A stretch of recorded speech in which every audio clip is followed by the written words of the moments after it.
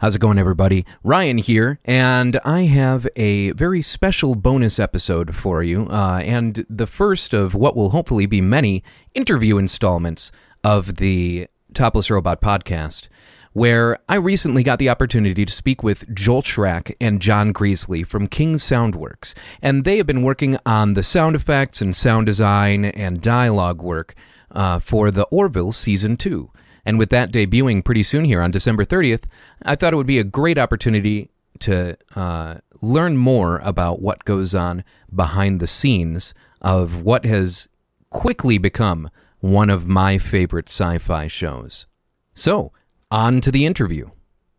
I've done a little bit of background on you guys. It looks like both of you have fairly storied history in the audio department on a number of different productions, Minority Report and X-Men Origins Wolverine and things like that. Were you working primarily on Foley in general throughout your careers, or have you guys both kind of bounced around in different audio roles? Yeah, we both got kind of a rich history in a way. I'll let Joel go first because he's been doing it a little longer than I have. I sort of have two halves. The first half of my career, I worked on the set as a boom operator. That's where I got the Minority Report credit. I did a bunch of green screen sequences on that show, and then got into post-production and then just gravitated towards dialogue supervision because recording production sound is basically about recording dialogue. Sure. And, so that's kind of my career in a nutshell. Cool. And then, mine is, I used to be years ago, I used to be a professional musician. So did a couple albums, did a bunch of touring, and then after that kind of ran its course. I became interested in sound design and mixing because there's a lot of crossover in those, skill sets. And I'd always been interested in film and TV, particularly sci-fi stuff. So then I started trying to get into sound design for post-production. It seemed like a little bit of a more intelligent career choice than the, trying to do the rock and roll thing, which I'd already given a good stab. Oh, don't tell me that. I'm still kind of trying to do the rock and roll thing when I have the opportunities. But oh, no, me too. I mean, I have a jam room in my garage and I still write and everything, but it's like, it's not paying the bills. So what was that transition like for you? Did you, were there any barriers to entry? How difficult was it for you to make that change from music focus to working on productions like this? Well, skill set wise, it was a pretty natural progression. A lot of people that do what we do have a musical background. Joel as well he's a really good Latin jazz musician as well. Oh, awesome. A lot of people do play a bunch of instruments, and there's also obviously a lot of crossover with technology because everything's computer based these days. So you use a lot of the same software in music as you do in post-production, not only for just recording and mixing in, but also for creating and manipulating sounds. The band I was in had a lot of electronic elements, so we were using computers, back when not everybody was using computers for music, where now I think basically everybody uses pretty much for music. So that felt like a really natural progression, and then I still use a lot of the music stuff too. Sound designing, especially sci-fi things, I use a lot of synths and stuff like that to create sounds, and then obviously to manipulate sounds as well, samplers and the same kinds of things that you might use in electronic music. That crossover was super useful, and it felt really natural. The only barrier is this industry is greatly to do with who you know. Yeah. And because I knew all music people, I didn't really know anybody who was doing this kind of stuff. And so trying to get into the kinds of circles where you can get the opportunities that you need in order to be able to, show people what you can do, that was the hardest part. So I did do it freelance for a little while and without really progressing too far. But then when I met actually Joel, who introduced me to Greg King, who's the owner of the company that we work at, that was kind of like my chance to shine, and I've been here ever since. So that worked out well. That's awesome. It certainly seems so, as both of you just did the sound design for Season 2 of The Orville. Is that correct? That is correct. We're currently kind of right in the middle of it, yeah. So we've got a few episodes, and we've got a few more coming. Okay, cool. Because I saw that is debuting at the end of this year. So is the production schedule for something like that, like you get maybe half a season down before they start releasing, and you continue working as the season is being actively released? Basically, that's right. I mean, this show, the schedule is slightly different, but typically any episodic production, the editors will start editing the episodes as soon as they get footage in.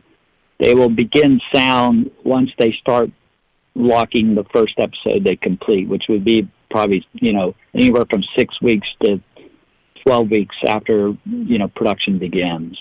Okay. So we were doing for Season 2, we probably did about 4 episodes while they were still filming. Now, filming is wrapped. I think they only did, 12 this year or 13? Yeah, I think it's 13, plus that leftover episode from Season 1 that they never aired, right, which we did too.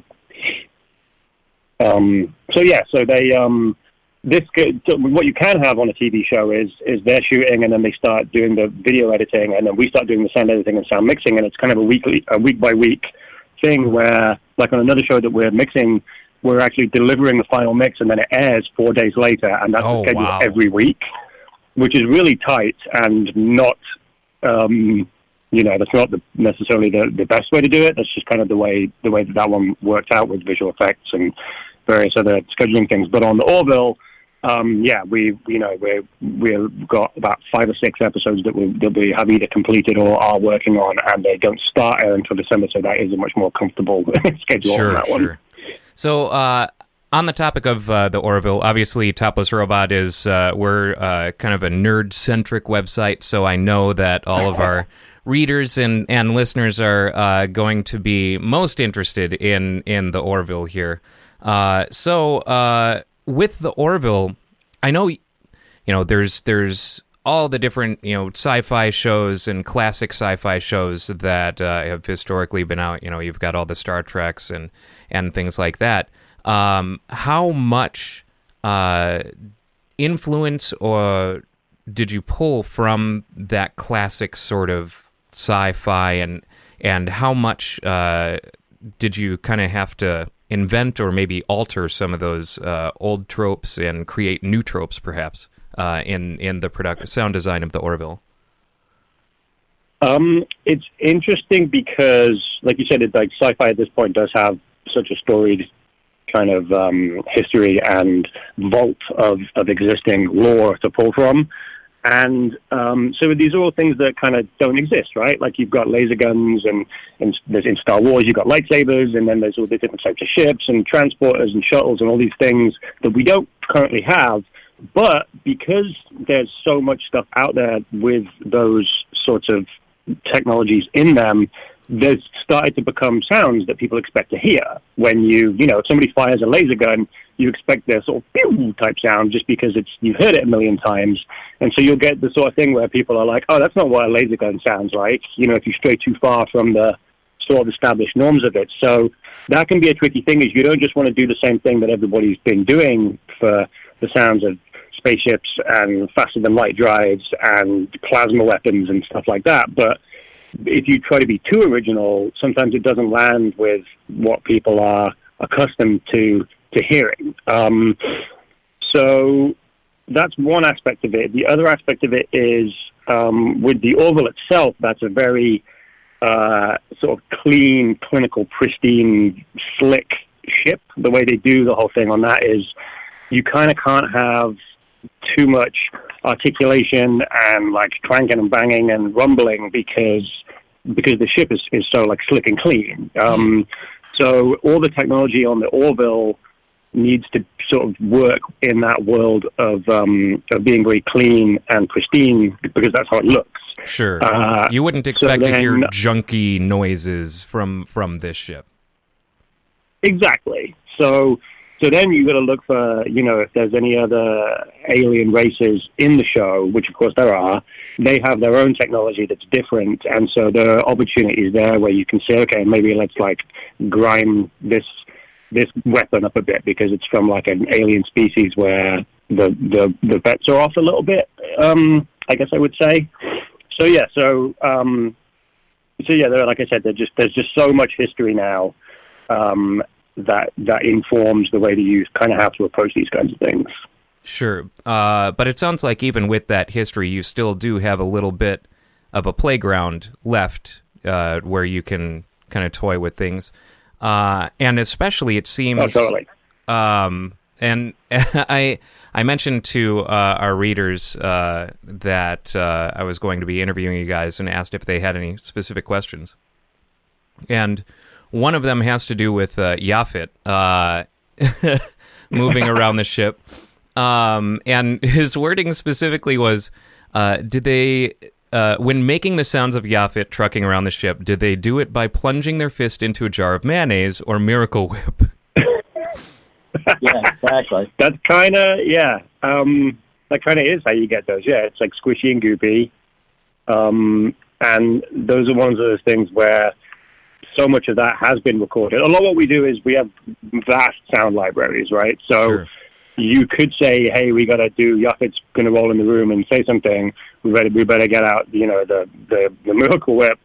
But you probably already have a ton of that already recorded from all the other times when that was required for a film or TV show. So at this point, you can be like, let me just go to my squishy Miracle Whip library, and we can probably, cut it to sync from that, as opposed to necessarily having to record it every time.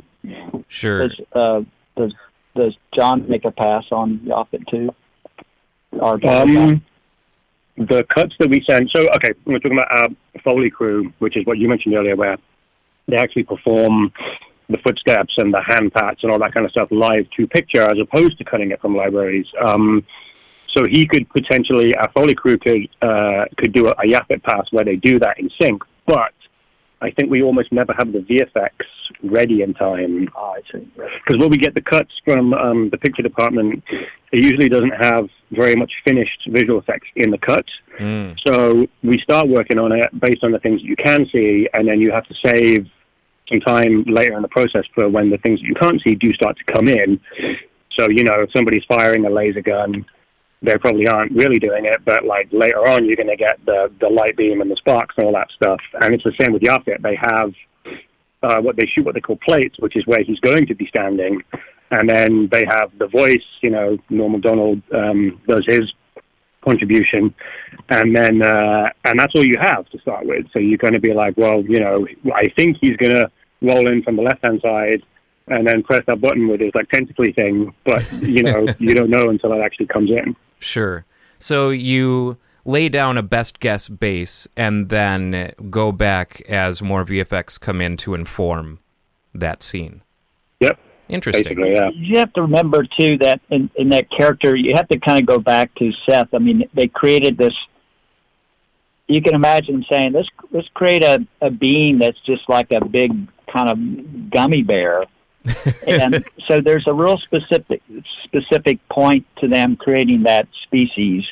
And so with the visual of what he looks like, they obviously want the audio to really explain. He's a creature that you can basically stick your hand through him and come out and it doesn't hurt him. So that he's very flexible. So the audio has to support the concept, and the concept comes from Seth. Yeah, so that brings up a question for me on, like, I've seen when showrunners, or someone creates a character, for example, and then they essentially write out rules and guidelines for how this character is to be portrayed. Do's and don'ts, essentially, of the character and its representation in the media. do you get any sort of, like with a character like Yaphet, that where the audio of his presence is going to be so different? Do you get any sort of that directorial guidelines on, like, well, he'll always sound kind of more like this. He'll never, you'll never hear any harsh noises. You'll only hear kind of squish or anything like that. Yeah, I mean, yeah, definitely. They do the conceptualization of the characters. They do visual concepts, and then the sound concepts come along with that. And someone like Seth, definitely, he's going to say something like, it's going to obviously be squishy, but he might not want it to be too gross sounding. He might not want to overdo it, because then it becomes less about him just being a guy who's in the room and has contributions. He contributes to the conversations and to the storylines and stuff like that. So if it's like too over the top, then you're going to be kind of stealing focus away in a way that is detrimental to the story or the character or whatever it is. So yeah, they have criteria in terms of how far to go, I suppose. Sure. That makes sense. I will add that Seth is very particular on some of these creations, and the other alien, like Isaac, the artificial life form, and there's been some other aliens.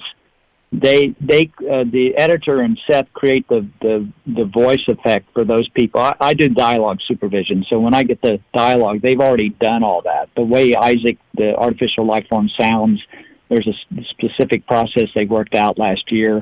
They have other aliens. They'll do all that with Seth, so by the time I get it, I don't have to do anything. Oh, wow. Now, on the sound design, they'll put placeholders that approximate kind of a concept, and then John will detail it out. Sometimes he has a blank slate. Sometimes he takes what Seth and the editors have done and embellish it. Okay. Right on.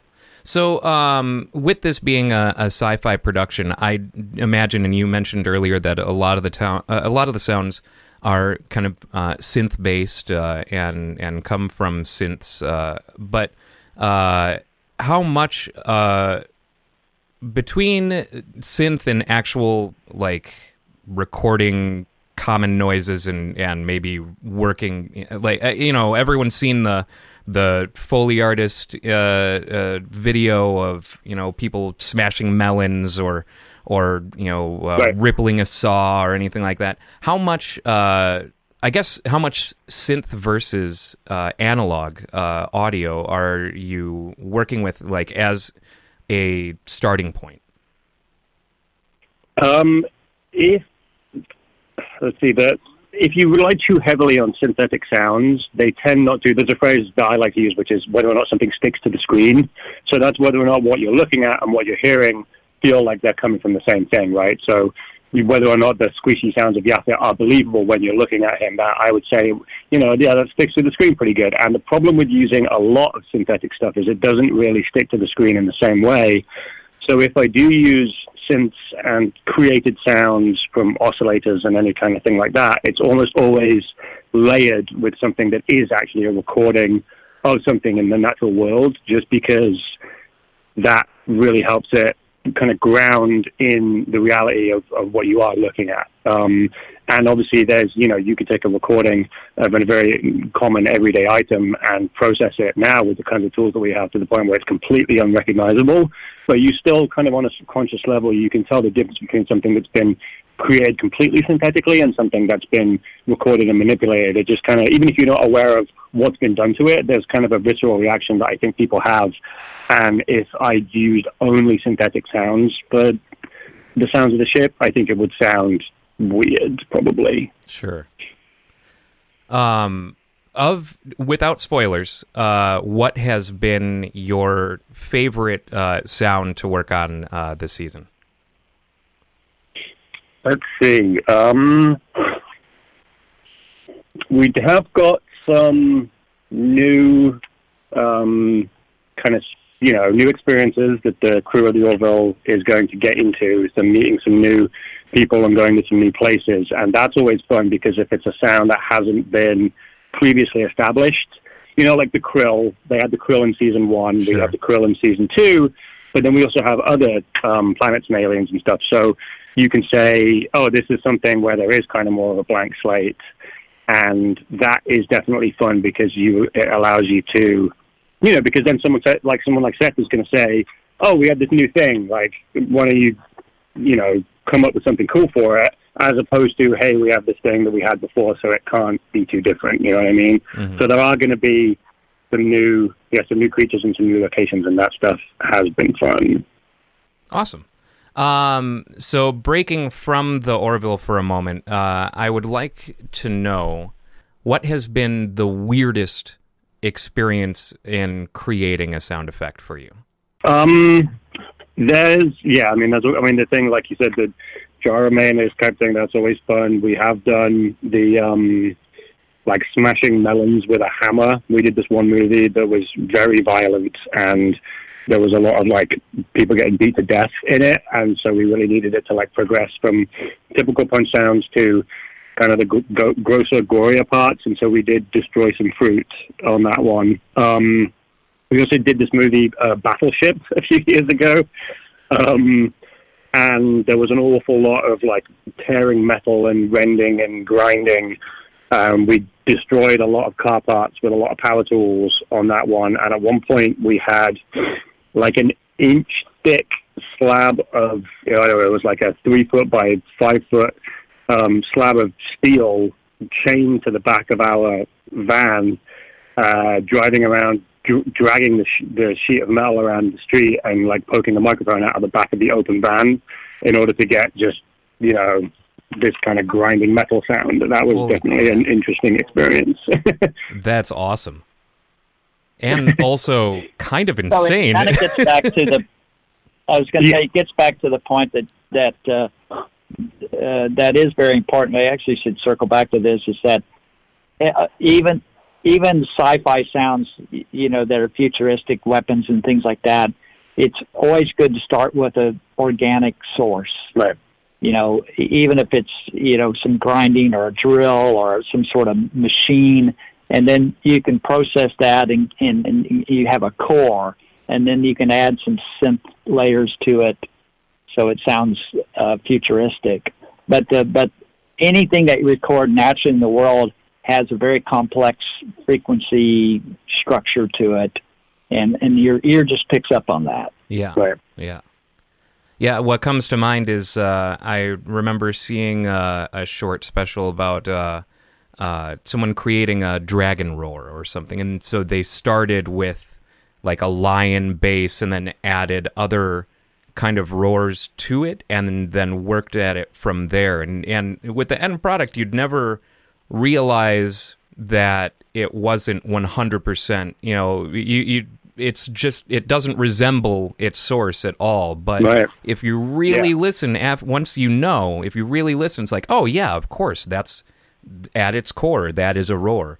I totally get that. I imagine probably more than I know as some recognizable root that is being used as that foundation. Yeah, definitely. And there are some crazy stories out there too. Like I remember reading that. So I was a big fan of the movie Ghostbusters, and there's some great sound in that film. Oh yeah. And I read that they got the sound of the Ecto-1's siren, like mm-hmm. as they're driving, like the police siren, but it's their own special like ghost siren or whatever. I read that was made from an old tape recording of like a jaguar, the big cat. Wow. Like some sort of jaguar vocal screech that was somehow processed. And this is this is the early mid 80s, so, or whenever it was Ghostbusters came out. But to process a sound to make it that unrecognizable at that time is really impressive. And like I said, that might not even be true, but I really like the idea that that's where that sound came from. Yeah, that is super interesting. I had never heard of that before. But yeah, I mean, and especially at the time, considering, I mean, nowadays I feel like I take for granted exactly how easy it is for me to work with digital audio. Right. Not ever having any experience with tape and stuff like that from, the 80s and before. With these sets and in creating the sound of a scene, I imagine that depending on how it's filmed, I guess probably in the case of the Orville, this is less of an issue than in other productions. But Joel, you had mentioned ADR before. I imagine that in a lot of cases you would rely heavily on ADR versus not so much. Is the Orville a heavy ADR kind of thing, or is it because I'm sorry, I'm stumbling over my words and trying to figure out what I'm trying to say here. But with it being primarily sets, is it a more sterile sound environment to work within? Is there not a lot to have to replace, or do you find that you have to do an equal amount of cleanup, whether it's an on-location kind of shooting or a set shoot?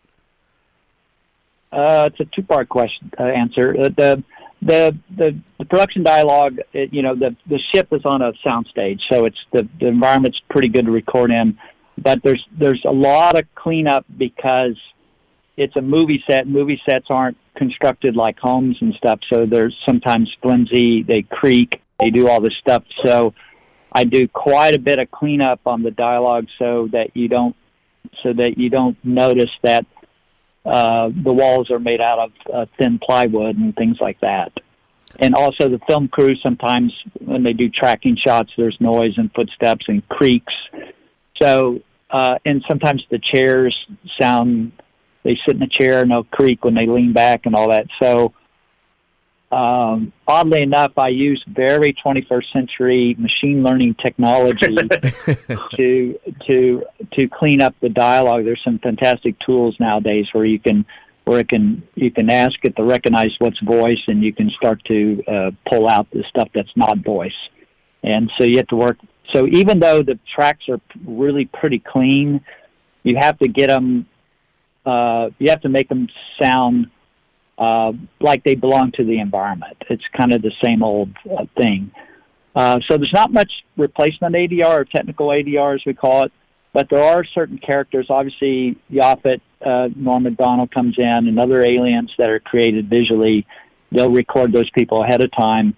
And one of the cast members on the show, the Isaac, who's the artificial life form, in fact, there's a couple episodes in season 2 where he's the main character, whole storylines with him. That actor who wears a suit, you can't see any of him, is the actor that does the voice. But because of the way that he has this weird helmet that covers his face, they can't record him in production. It's just a guide. Sure. And then he'll go, as soon as they have the cut ready, he'll go in and replace all his lines, and then they do a little processing. So there's that ADR is a given. They have to do that every episode, and sometimes they do quite a bit. So those people like Yaphet and Isaac, and sometimes some other aliens. Lieutenant Gunk is one of them, who's a big kind of lizard-looking, penis-looking creature. He's got a big proboscis. It's very strange. That's all done. So, and then what's different about this show, since Seth comes from a background with Family Guy and American Dad and all that kind of stuff, they go to his home and record these lines. There's a studio in his home. So he does all that and then brings it in. The editors cut it in before I get it. Okay. And that kind of leads me to the other thing that's interesting about the Orville is the scripts it's not your typical sci-fi show. It's the writers and Seth have taken this idea where they want to write stories that resonate now. Right. They want to set them in the 24th century on this ship, and they want to tackle kind of 9th century or whatever it is. Social issues and that. And there are some episodes where, and the other thing that's slightly different about Star Trek is on the Orville, people live there with their families. Sure. So yeah. There's children, there's spouses, so the stories can incorporate kind of regular dramatic stories. And there's some whole episodes where there's no gun battles, there's hardly any of that. But, yeah. But it doesn't mean that when it does come, like Seth always wants that to be ready to go. So we may have episodes that there's not a lot of sound design. There's obviously all the rooms in the ship, and they all sound different, and there's all those little background things, and there's button pushes and computers and doors and all that kind of stuff. But at any given moment, if there's just one little shot where the shuttle takes off into space or something like that, his expectation is that it should sound better, as good as anything out there. And additionally, Seth does a full orchestra score for the show. You know, a 65-piece orchestra every Sure. week, every episode. So these shows sound like movies. Yeah. Right. There's no difference. I mean, the orchestra is amazing, and it's a big, big, big sound. And so when there is a little action, it's got to be as good as anything. So we have to just be prepared for that. That's really cool. Really, I mean, it sounds like it's a really fun show to work on. And in general, I mean, just speaking as a fan, I think that it really nailed the homage, element. Like it's a beautiful. It's a better successor to Star Trek than Star Trek Discovery was. It is taking that seems torch. to be the kind of prevailing opinion. Yeah, it's taken that torch and running with it and making it everything that it needs to be for this era and time. And I was very pleasantly surprised by the first season, and am extremely looking forward to the second season. Yeah. Yeah, I think it's like, he's tapping into the fact that on those subsequent Star Trek shows, like, there's not enough, people aren't really real. They don't crack jokes. They're not vulnerable. They don't have relationship troubles. I mean, there was a little bit of that. And his stories are really, it's still just, we're still humans. It may be the 24th century. We still have relationship problems. We still have, issues. And that his writers and him, they write more stories like that, but they're just in this backdrop of the 24th century, on this starship. Yeah, absolutely. And it just plays perfectly. Absolutely perfectly. And I'm really, like I said, beyond excited for season 2, which I understand debuts on December 30th with a 2-hour premiere. So everyone, I'm sure, is looking forward to that. I actually didn't know it was a 2-hour premiere, but that's cool. Yeah, we've done those first 2 episodes. I'm not sure. Mostly. Back, right. But yeah, so that'll be cool. Yeah. Yeah. Get double for your money.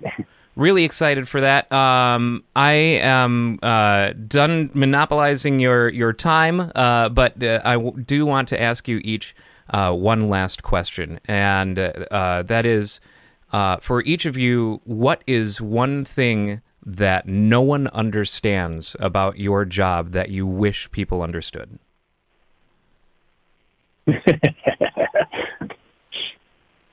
I'll go first. Most people think of audio post as mixing, and certainly the sounds have to be mixed, and that's something people can kind of understand. Most people have made their own little mixtape, so they kind of get mixing. What they don't get is the preparation for the mixes, which is really what we call editing. And in my case, I get this production audio that's just cut roughly, and it's got all sorts of imperfections and flaws in the wooden creaks or noise when they shoot on location. And going through that, it takes, 10 days I get to prep this dialogue, 47 minutes of dialogue.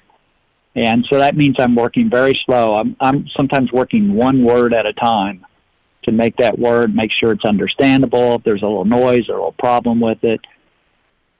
And John's doing the same thing. He starts with a blank slate, and he has to put those pieces, not in real time, just prep them one, and I'll let him flesh out his answers. Well, yeah, I mean, it's the same. It's the same for sound effects and sound design as it is for dialogue. The amount of prep work, because if it's not well prepped and you take it to the mix stage, the mixers can't really do anything with it because they don't have anything to work with, and so the prep is key. I mix as well, and if you get delivered tracks that aren't well prepped, it's incredibly frustrating because then you have to try and make something out of it. But the thing we always say with TV with sound for picture is that basically people are only going to notice the sound if you screwed it up, right? So if everything is just the way it's supposed to be, if the ship sounds just the right way, if the alien life form sounds just the way that they should, and everything's just working great, then you're just watching the show and you're not thinking about any of that stuff actively because it all just works and it just kind of flows over you. And that only happens with really great prep work. So if you're sitting there watching something and you're like, oh, I just noticed, this weird sound came in this weird way with this weird visual, then you're not watching the show anymore. You're now picking it apart and you're not engrossing the story. So that's when you know that you've really done a good job, is when nobody notices. You know what I mean? Sure. Yeah, absolutely. Yeah. Yeah, or that tricorder, nobody knows that you spent 7 hours and it's got 10 layers to it. Right. Yeah. Because it just sounds like, that's the way that tricorder should sound. We just went out and recorded a tricorder. Yeah. Yeah. And then, at the end of the day, here we are, however many decades later, going, oh, yeah, that's a tricorder noise. That's sure, Yeah.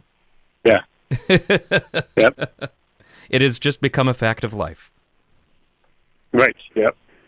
All right. Well, thank you, John and Joel, for talking with me. I really appreciate it. Really looking forward to season 2, and keep up the good work. I look forward to seeing not directly dwelling on or paying any specific attention to any of the individual sound effects or sound elements to season 2. Yeah. Maybe if you go back, watch the episode and then go back and watch it again, and then you can be like, oh, that's a cool sound, on the second pass. All right. I will definitely do that. All right. Well, thank you very much. All right. Thanks, guys. Take care.